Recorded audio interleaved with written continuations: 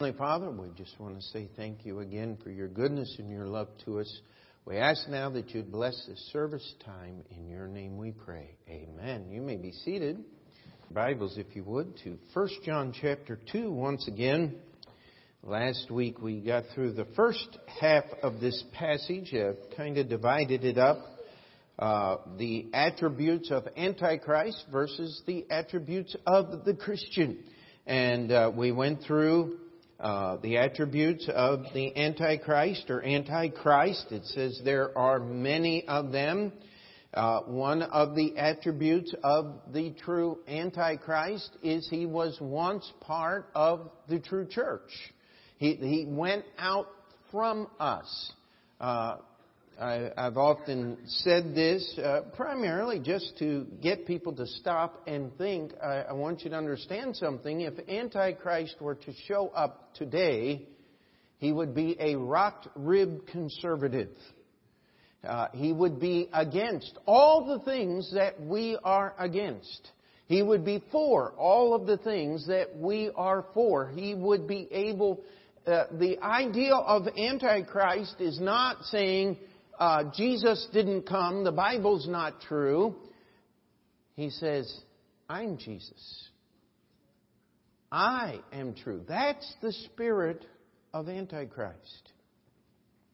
And that's why the Bible says, if it were possible, when Antichrist comes, he would deceive the very elect. Why is it not possible? Because the elect aren't going to be here. Amen? We have this event called the rapture, where Jesus takes His church out. Because if He did not take out the church, two things would happen. Number one, the Bible says that all people are going to be given under the dominion of the Antichrist. That means that he would prevail against the church. It says that the Antichrist will wear out the saints. He will have power to overcome their influence in the world. That can't happen today because of the indwelling of the Holy Spirit and the promises of Jesus to His church. And those are just some of the reasons we believe in the imminent return of Jesus Christ. And we have many people that started out right and ended up somewhere else. And this is all part of how we can know. If you were here in New York City in 1955 when Billy Graham held his first crusade, my mother-in-law was here. She gave testimony to this. She said, riding the subway home, people were singing hymns on the subways. It was like the Spirit of God had swept over this entire city. But let me give you a little bit of history of what happened before the Billy Graham crusade. See, the Bible-believing pastors of New York City had sent a special invitation to Dr. Graham to hold a citywide revival, and he refused.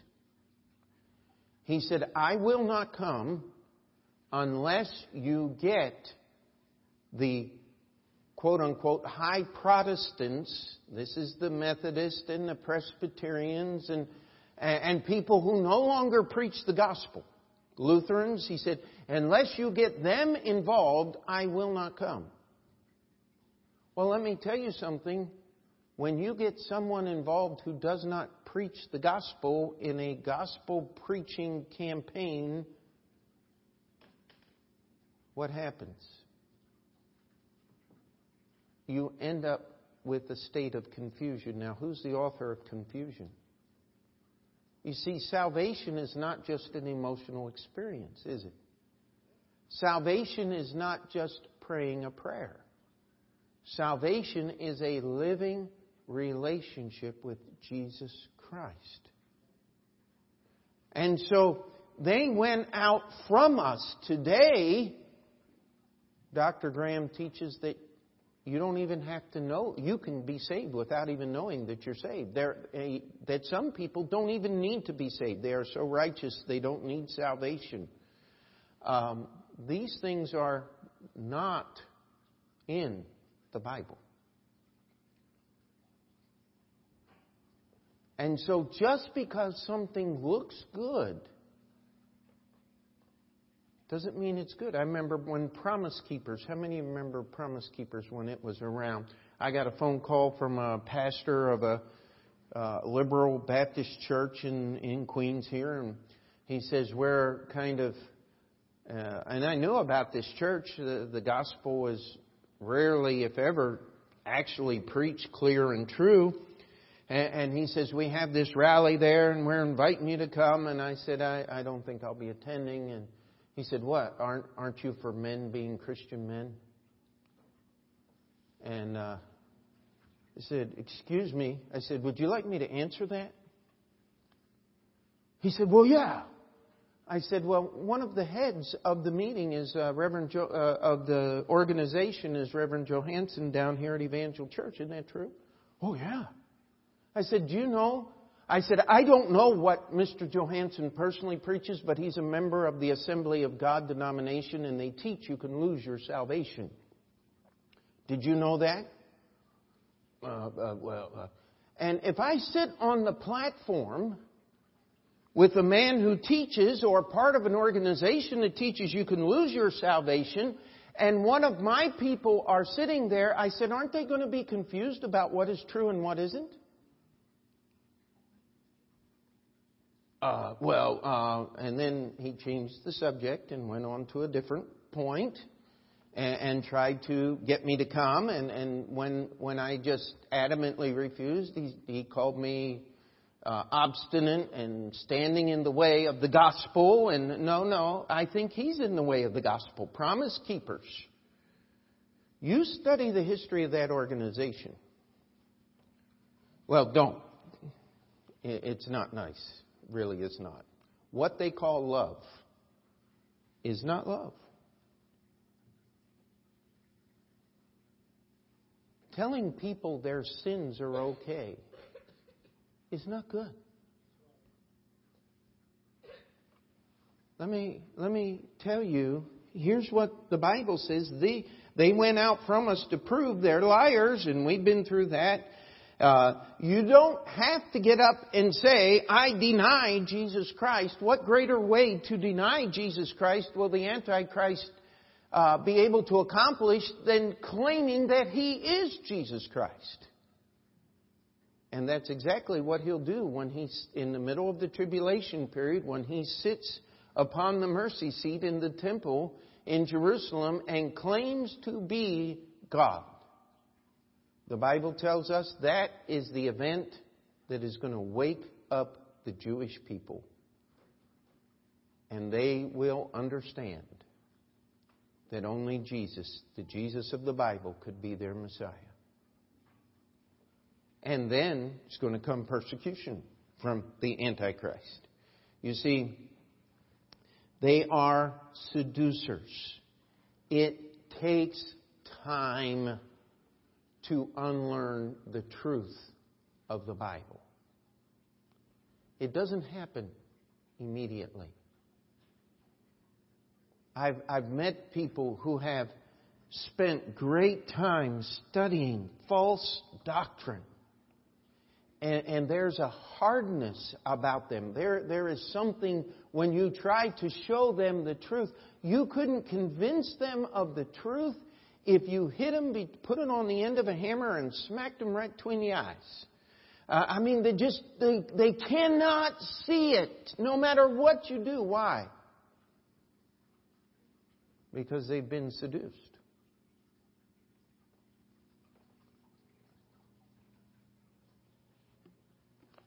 And by the way, part of seduction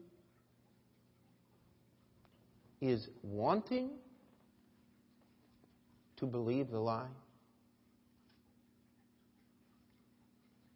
How many people want to believe what Joel Osteen teaches?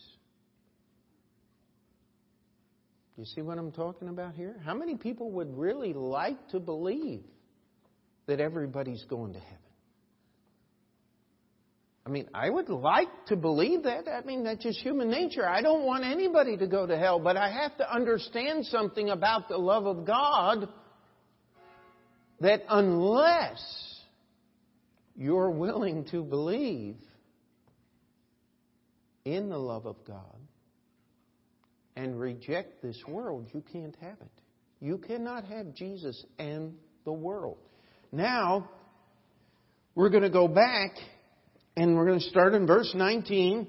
It says, they went out from us, but they were not of us. For if they had been of us, they would no doubt have continued with us. Do you get what John is saying here? He's saying the attributes of those true Christians are that they stayed.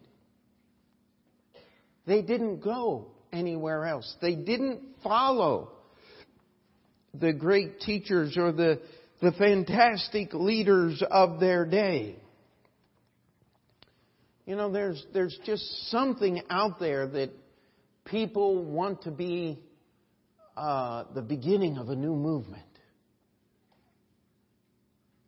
That's the spirit of Antichrist. There's nothing new about Jesus in His book.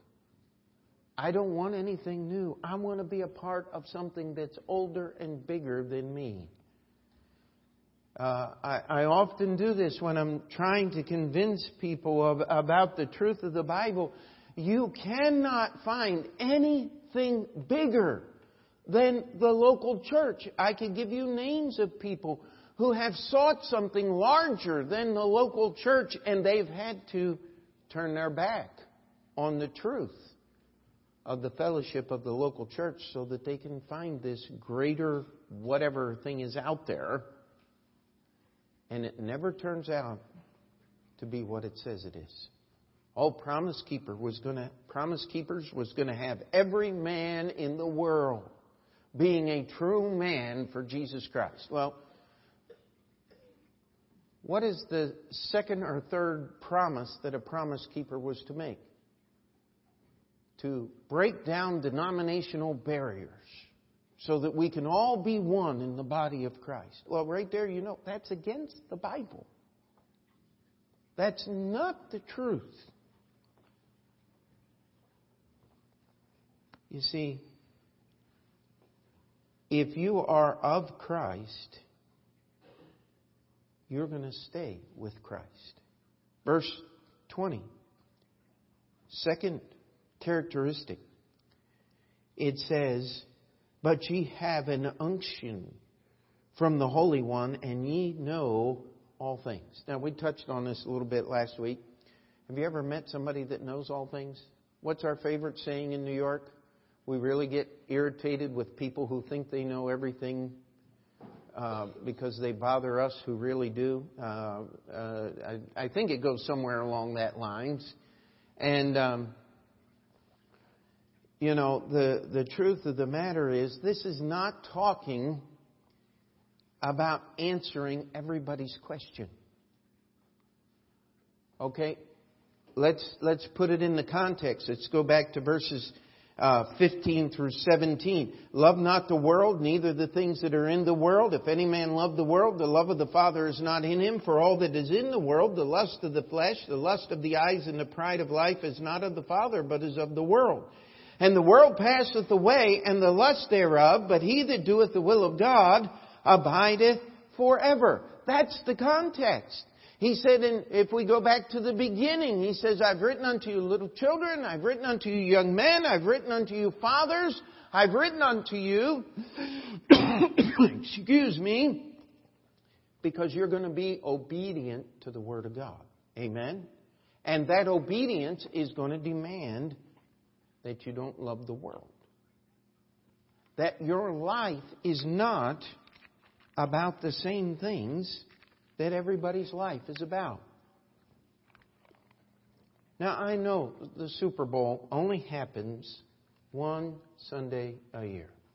I understand that. But I don't understand why you would stay home and watch football instead of coming to church. Because church is more important. And I promise you one thing. Set up your recorder and record the football game. Don't turn on the radio on the way home. And we won't spoil it here because I don't know. Pittsburgh's not playing. I don't care. I'm sorry. Excuse me. I don't think I've watched a football game. I don't believe I've watched a whole football game except some college games at the stadium where my brother got me tickets since we've been married. I don't think I've ever just watched a football game. It's not that important anymore. And I'm not going to get upset with you if you think it's important. But what I am saying is, let's make the most important things important. You see, you do not have to know every little byway where every path leads. You do not have to know every exit number to know whether you're on the right road or not, now do you?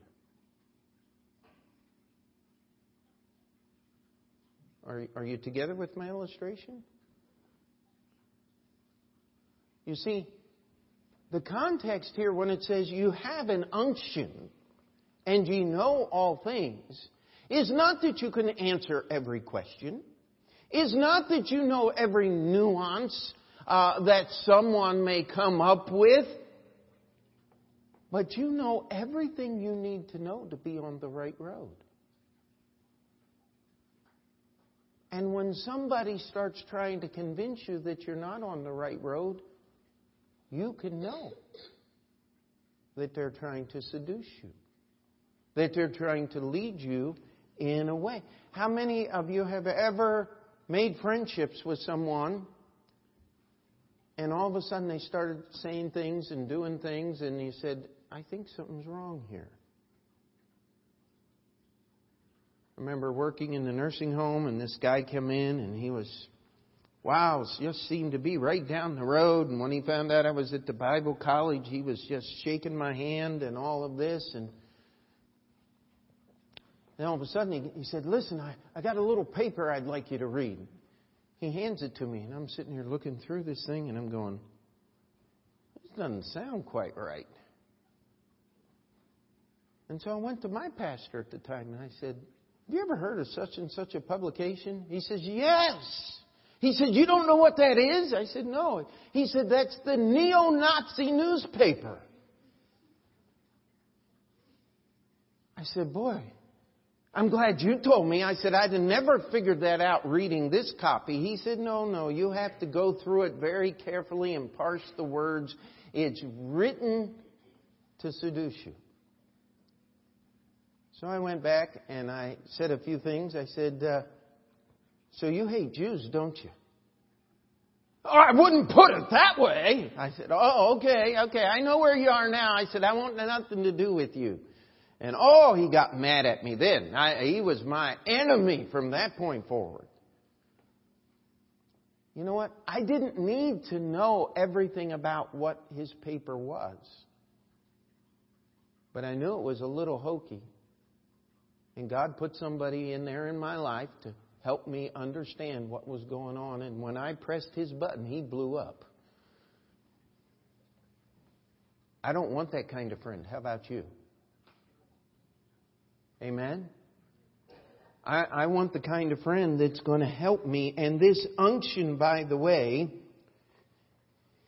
if you look up the word, it means an anointing. How many of you have ever had a topical infection or a subcutaneous infection, something in your skin? And they give you a salve to put on that thing. And all of a sudden it just starts getting better. It's amazing what some of those things can do. Well, what happens is when you put that salve over the infection site, the antibiotics and the things that are in that salve begin seeping down through the skin and killing the infection. In fact, not only do they attack the infection that is in there, they put a seal over that area so that no more infection can get in. And all of a sudden, the healing process is being controlled by this stuff you smear on you. And if you look up the word unction, it means smearing. Anointing, something you pour on, something you smear on like an ointment. You know what? That's what the Holy Spirit of God does when you surrender your life to His Word. He starts attacking the wrong things, but He'll seal out other things that will come in. I don't know who originated this. It probably came from a dozen guys at the same time, but sin comes in 6-packs. You can't just pick one sin. It brings its friends in with it.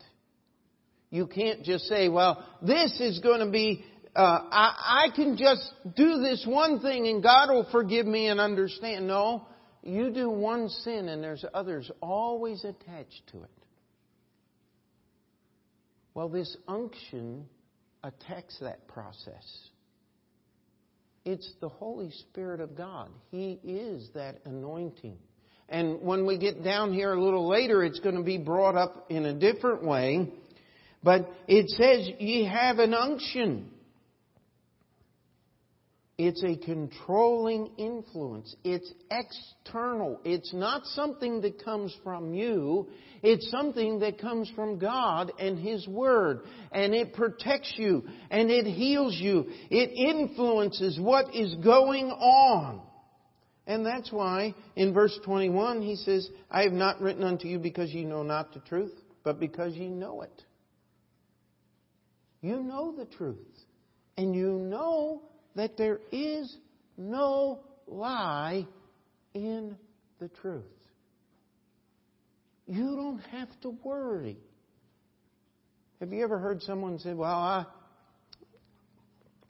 I understand the Bible's a good book and that Jesus stuff will really help you and work in your life. But don't get too much of it. It can hurt you. You ever heard anybody say that? A lot of people do.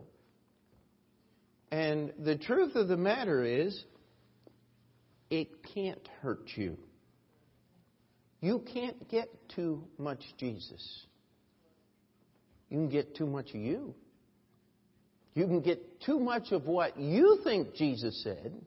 Oh, that doesn't take much to get all messed up. But you can't get too much of the Word of God. And how do you know that you have the Word of God, not somebody's idea of the Word of God? Well, it's very simple. It agrees with the Holy Spirit of God. It agrees with what's written down. You see, there's no lie in the truth. Maybe I could illustrate this way. As a young man, I began to seek that person that God would have to become my wife. And of course, being short-sighted, I thought I had met several before I actually met my wife, and the woman that would be my wife. And one of the things as I was praying, it wasn't a physical voice. I was just praying, and it was just like this question came to my mind. What's wrong? Because, see, everybody else I'd ever dated, it was, wow, this is good, this is good, this is good. Well, we got to work on this area over here. And when I met her, it was like, there's nothing wrong. Well, then what's wrong with you, stupid? They're not standing in line. Amen? There's not a whole lot of people to choose from.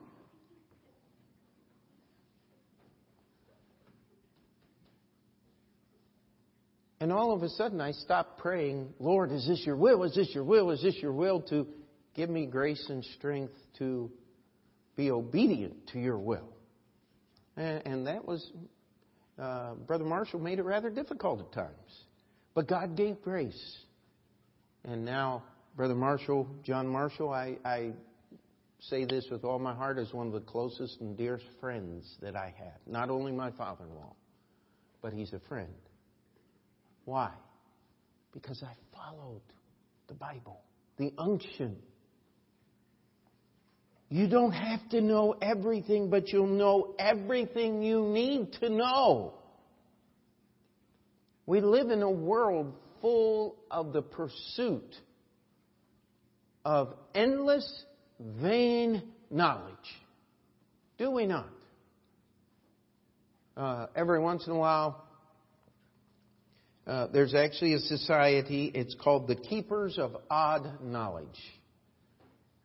And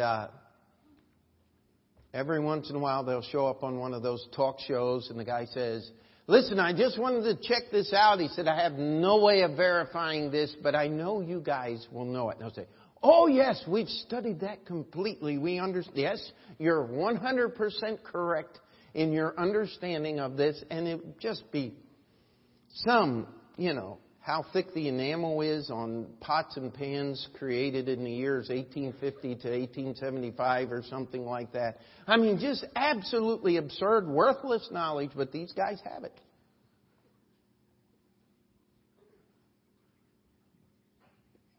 I remember meeting a preacher one time and he said, listen, he says, I know the answers to questions you're not even smart enough to think about asking. Wow. I got to think about what you just said for a moment. Well, that's a pretty steep insult there. And at the time that was said, I was a young preacher and I wasn't going to fight the guy over it. I wouldn't today, I would hope. But you know something? The Bible says that I have an unction. And I know what I need to know to walk in the way. In fact, I know everything I need to know to walk in the way. Can I give you an illustration of that so far? How about the Union Baptist Church? All of the things. I mean, I sat down, somebody said, tell me what happened. I started telling the story of how we did this and did. How did you know to do all of that? And as I was preparing a sermon, I said, here's how I knew. There's this thing called an unction that gives you direction about knowing things that you don't know, but you need to know, and giving you direction without hearing voices coming out of the closet. Of course, you know what happens when you hear voices out of the closet, right? Let your little brother out. Amen.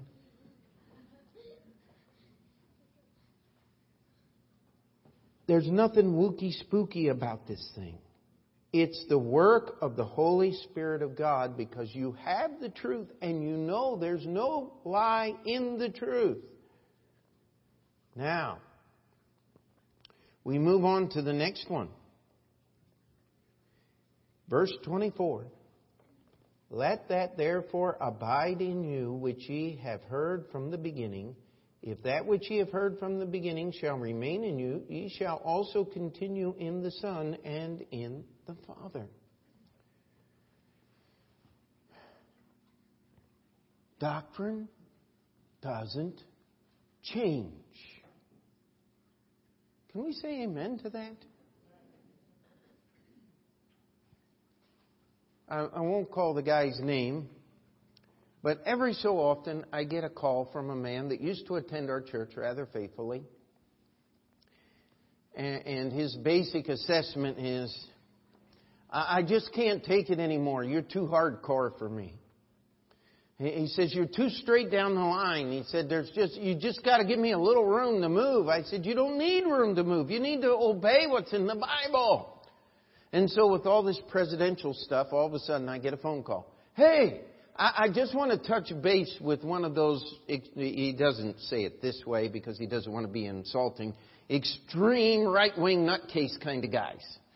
He says, I know you're all the way over there and you don't compromise. So I just want to know what you think about Trump and I want you to know what you think about this. And I'll tell you, I think the same thing about Mr. Trump today that I did 10 years ago.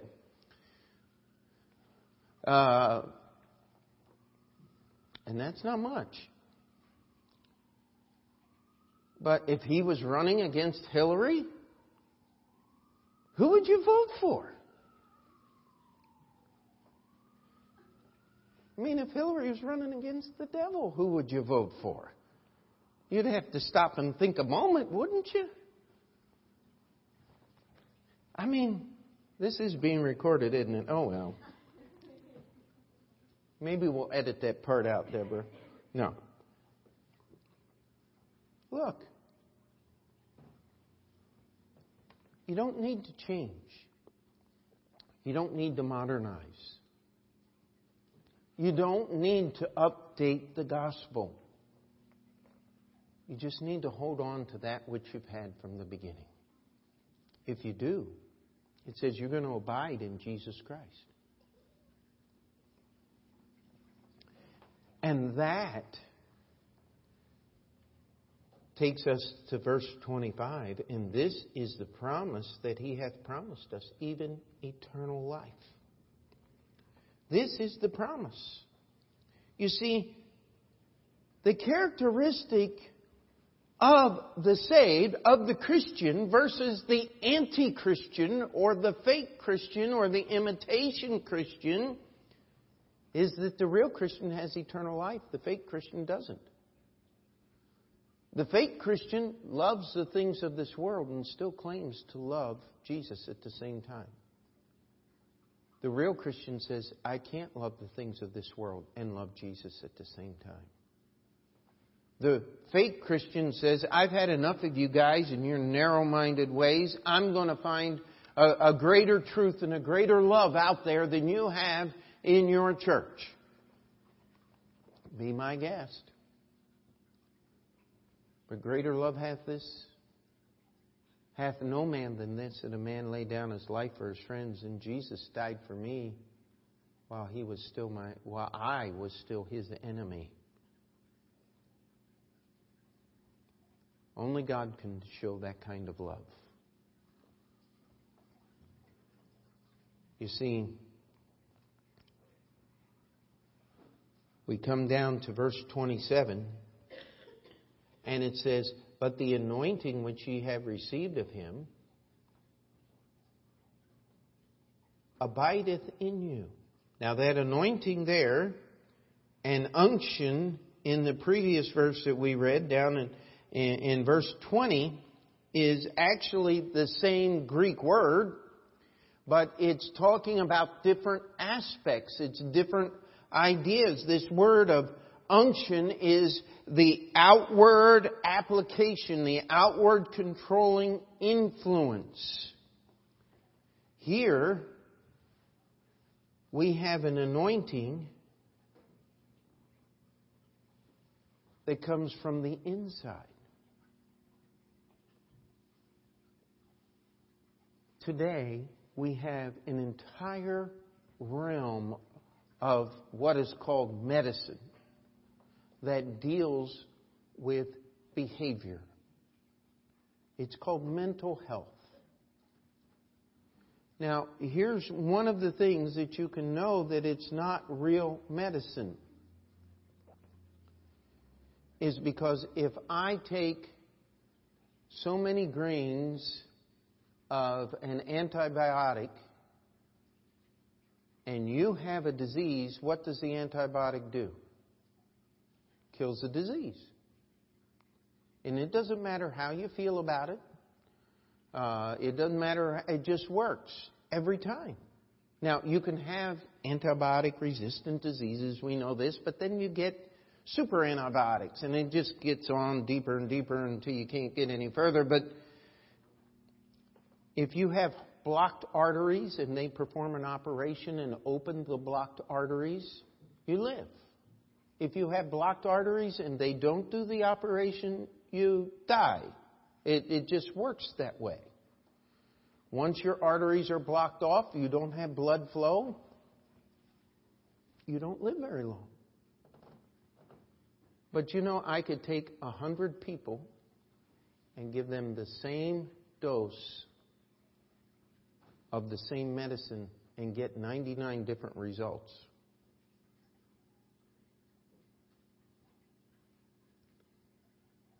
That's not medicine, my friends. That's called experimentation. And we better be careful. Now, don't go home and throw away medicine if you're taking stuff. It does things. I'm not a doctor. I'm just trying to explain to you, not everything that's called medicine is. But see, as hard as man tries to modify behavior and modify thinking, he does a pretty poor job. But when you get the anointing on the inside and you have the anointing on the outside, or the unction on the outside, guess what? You're kind of in this thing, aren't you? Encapsulated. It's influencing you from the outside. It's influencing you from the inside. Do you think this might be an illustration of what the Apostle Paul was trying to talk about in Galatians chapter 5 when he said, walk in the Spirit and you will not fulfill the lust of the flesh? I believe that there's an exact correlation there. And what John is doing is he's trying to explain to us that it's the Holy Spirit that is that unction that teaches us and makes us know all things. And it's that Holy Spirit that is that anointing. And He abides in us. And ye need not that any man teach you. But as the same anointing teacheth you of all things, and is truth, and is no lie, even as it hath taught you, ye shall abide in Him.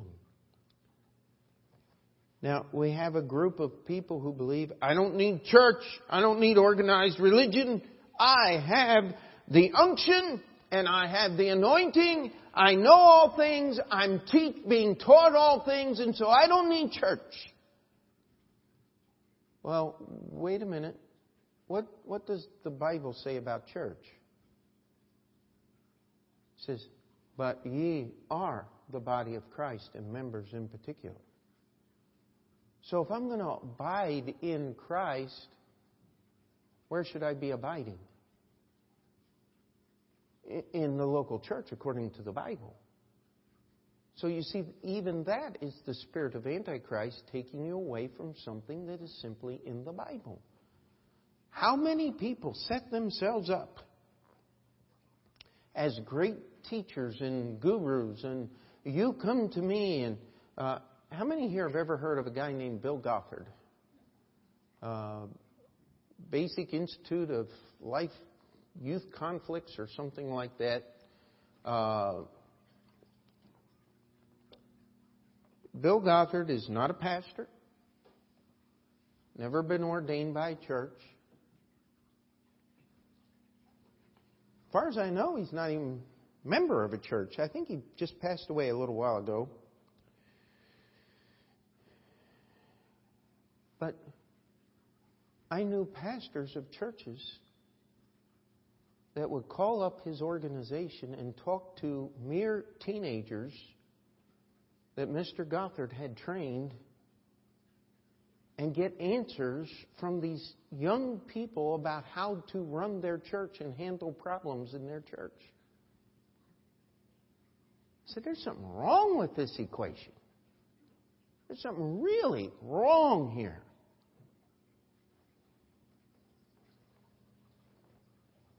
You see, if you're going to abide in Him, you're going to hold on to that which you've had from the beginning. What did Jesus say? I will build my Bible study. I will build my small group movement.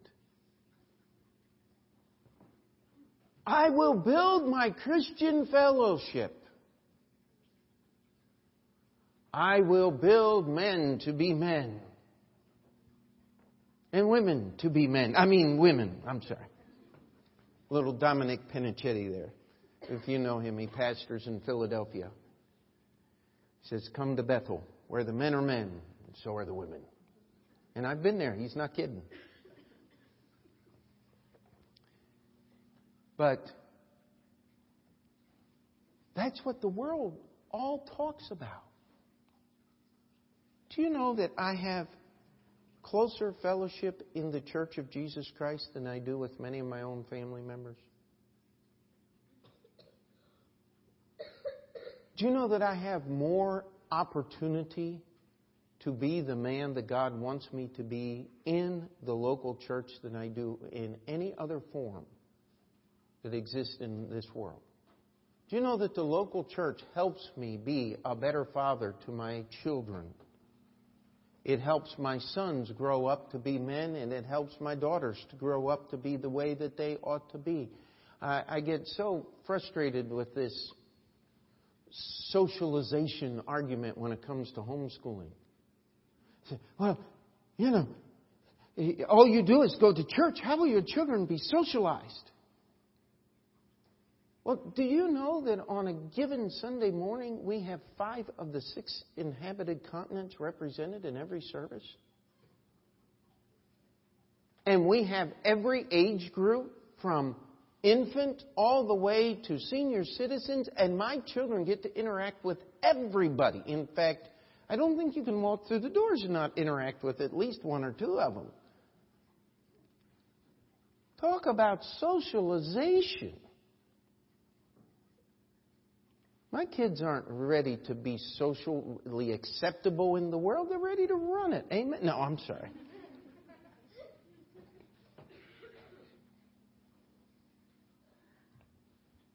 Everything the world offers is right here in His church. But there's an order. There's a way things ought to be done. There's a way that's lined out in the Bible. There is direction. There's help. There's everything we need. And it's all summed up. Well, let's get this last one here. It says, "And now, little children, abide in Him, that when He shall appear, we may have..." What's that next word? Can you read it in your King James Bible? Let's try it again. And now, verse 28, "And now, little children, abide in Him, that when He shall appear, we may have confidence." And that's not some song from The Sound of Music. I have confidence in me. How far did that go? That was a joke. In the song, in the play, it was a joke. When I meet Jesus, would you like to be confident to meet Jesus?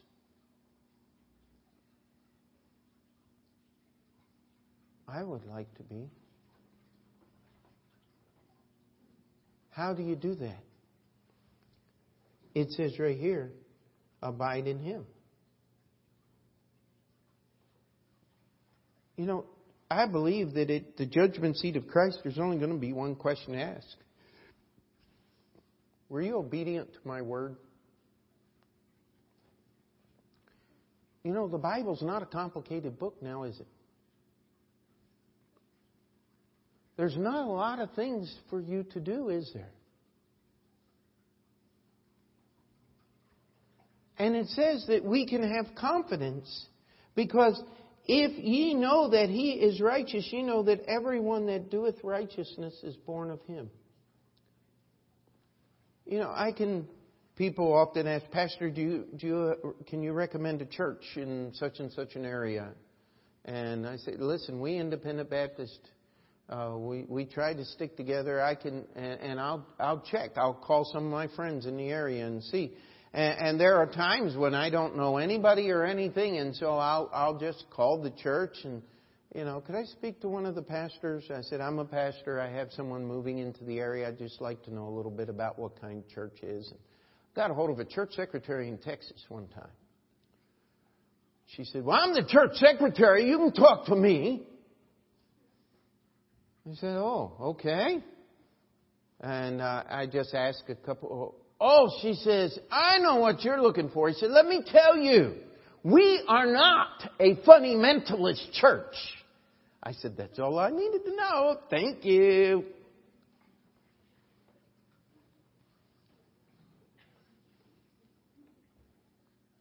You know what? You see, I know that there's no unrighteousness in Jesus Christ. But I got enough sense to know that I don't want to recommend that church to anybody. My favorite little saying is, I wouldn't send my dog there, and I don't even have one. You know why? Because in Him is righteousness, and there's no unrighteousness in Jesus Christ. And if somebody's following Jesus, we'll be able to tell. We should be able to tell. And it's like some of the questions you have today as you're sitting on a train. Is that a guy or is that a girl? And if you have to look that long, it's just not worth knowing the answer to the question. It really isn't. If you have to study them that hard to find out that whether they're Jesus or not, go somewhere else. Because look at this last little bit here, and we'll just touch on it. We'll pick up here next week, Lord willing.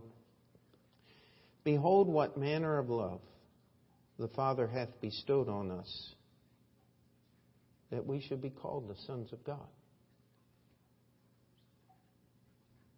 Therefore the world knoweth us not, because it knew Him not.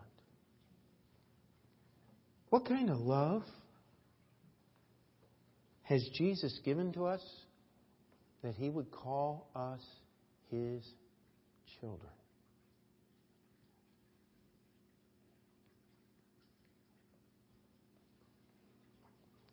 I'll tell you what, God's allowed me to be with some great men over the years. Men I count my dear friends and people who have influenced my life in a great way. I remember someone once said, oh, he's just one of Larry's boys, talking about Larry Clayton. First time I heard that, I was going, well, wait a minute, I kind of like that. I don't mind being identified with Larry Clayton. You know why? Because Larry Clayton's identified with this book. Amen? We can have that fellowship. We can have that freedom. And we're not endorsing any men or trying to... But God says, listen, you're one of my kids.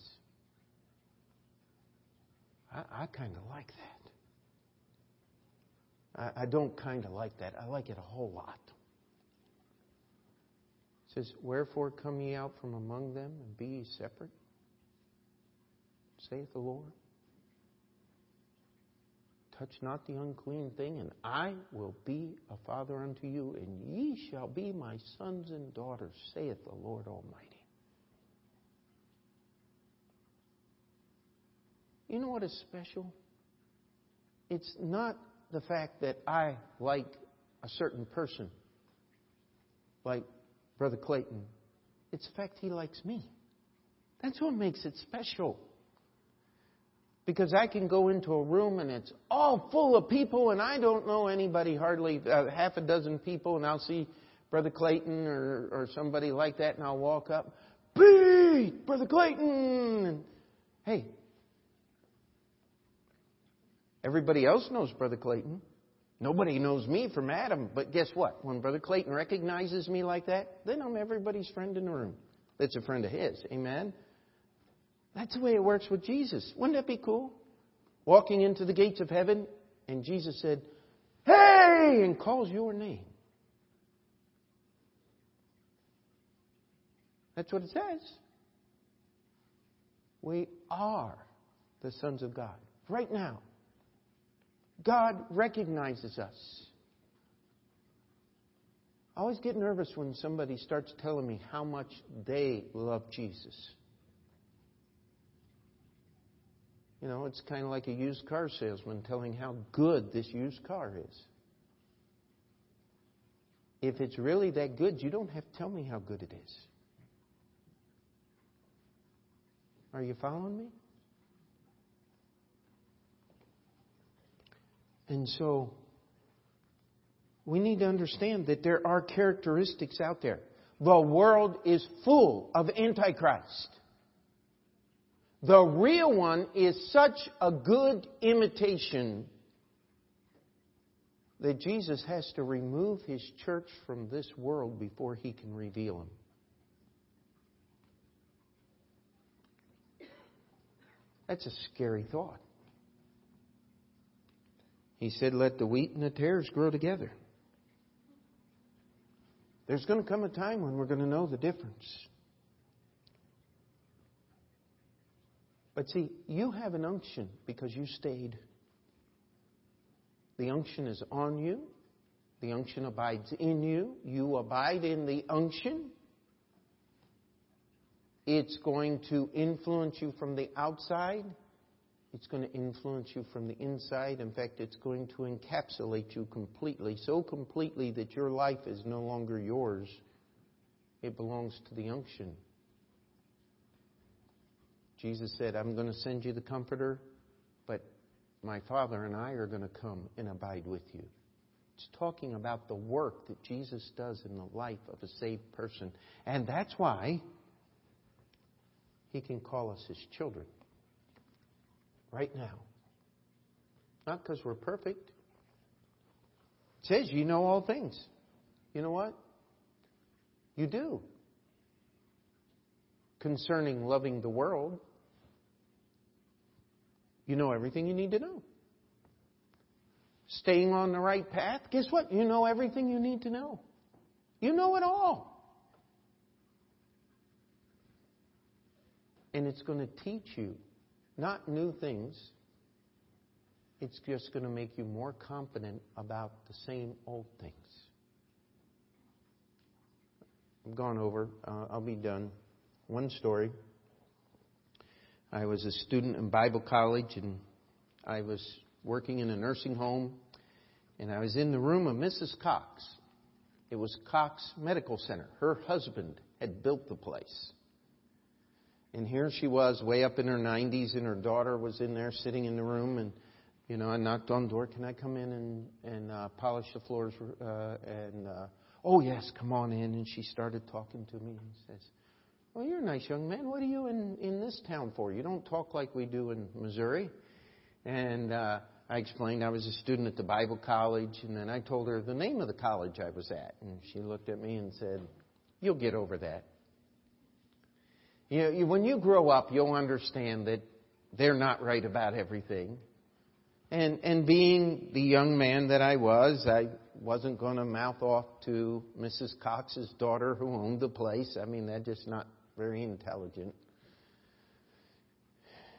And what good would it have done anyway? Her mind was already made up. But here I am, older than she was when she was talking to me. And I have more confidence in my Bible.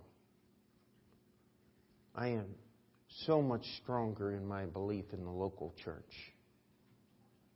I'm just so attached to that word. Everything I believed then, I just believe more now. And when I see Jesus, that's how I'm going to have confidence. It was your blood that paid the price for my sins. It was your word that I preached. It was your word that gave every bit of direction in my life. I'll tell you what, we've all failed in following that direction. But that's not what this passage is talking about. It says you stayed. You abide in that anointing. And He, God, says, you're my son. Don't ever get over that. Amen? Let's pray. Heavenly Father, we come before you and we just ask that you would help us to see these things in your word. And Lord, that not everything calls itself Christian is Christian. In fact, most of what calls itself Christian is not, according to your word. But Lord, help us to see the difference, to cling to that which is good, to cling to that which is true, to simply hold on to that which we've had from the beginning, that our faith may be simple and yes, childish, but in your word and in the person of the Lord Jesus Christ. The work of the Holy Spirit, the promises of God. That we may live with our lives the written words of God. Help us, Lord. Teach us, show us. And let us not be near as concerned with detecting the spirit of Antichrist as we are with abiding in the unction and the anointing of the Holy Spirit of God. In your name we pray. And before we finish our prayer, we'll just have the piano play. If you need to slip out and spend some time in prayer, the altar's open.